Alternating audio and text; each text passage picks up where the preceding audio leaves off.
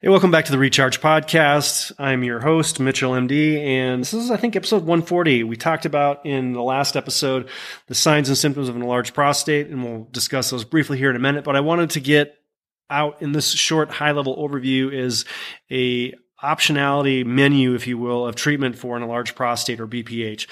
Men oftentimes tend to ignore things and they just kind of watch and see what happens. And this is very common in the realm of prostate enlargement as well.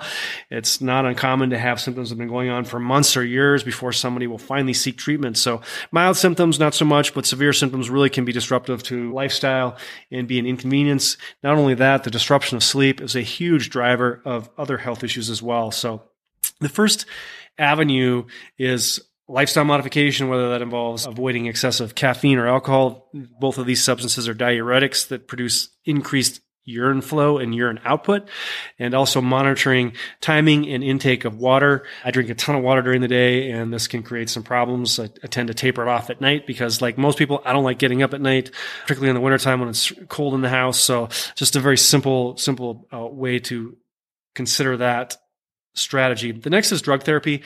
There are drugs like alfuzacin or tamsulosin, better known as Flomax. These can be used for kidney stones, but they help to relax the muscles inside the prostate. Unfortunately, they can have some side effects like dizziness and can cause some sexual dysfunction and sexual side effects as well. So they're not by any stretch of the imagination perfect, and they don't work immediately overnight. They can take a little bit of time for the body to adapt and adjust. And obviously, a person's individual physician needs to have a thorough medical history, and there are some contraindications to using these medications.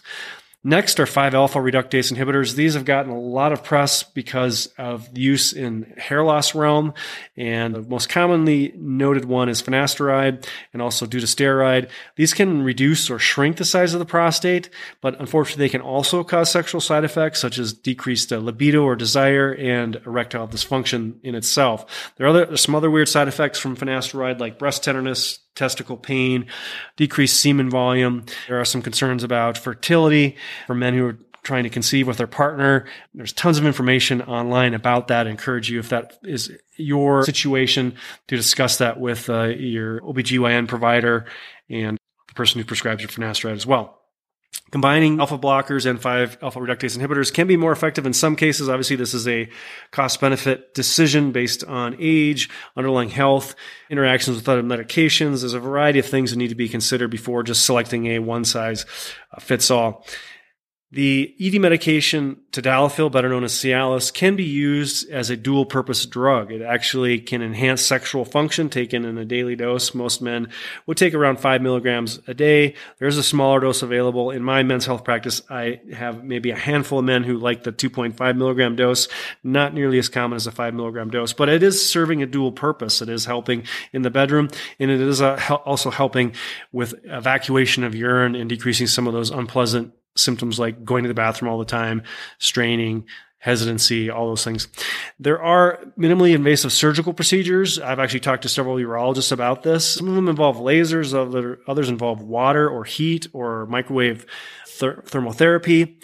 And then there's also something called a urolift, which is a procedure where little anchors are placed in the prostate. Just think of the prostate like a sponge with a straw passing through the middle of it. And as that sponge grows and encroaches and compresses the lumen of the straw, it's going to decrease urinary output, urine flow, and cause all the unpleasant symptoms. So what the urologist does through a small little camera is go through the penis into the urethra, which is the tube between the bladder and the outside of the body, and goes into the section of the urethra where the prostate is compressing the urethra, the tube or the straw, as I alluded to in the earlier analogy, and puts little anchors in there to kind of pop it open and allow better flow. So there can be some problems and complications with this. It can need to be repeated later on. It also has some influence on MRI imaging. So MRI is just an advanced imaging modality that is used and very powerful in the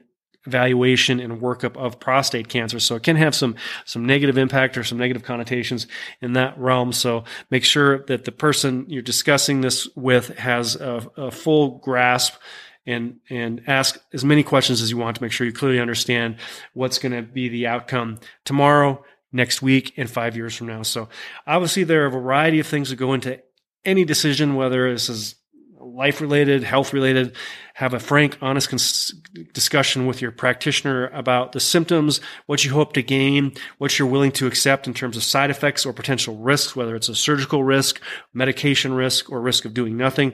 It's also crucial that you are upfront about anything that you're taking. Unfortunately, I've seen a lot of men who are taking medication without full disclosure to their regular doctor, and this can cause some long-term impacts, negative medication interactions, and can predispose to having some untoward health consequences. So that was a lot of words just to say, just to be honest and open with your doctor or nurse practitioner or PA, whoever you see, and help them make the best, most informed decision regarding your health. That's it. Take care. Be well. Hope you like this episode. We'll talk to you soon.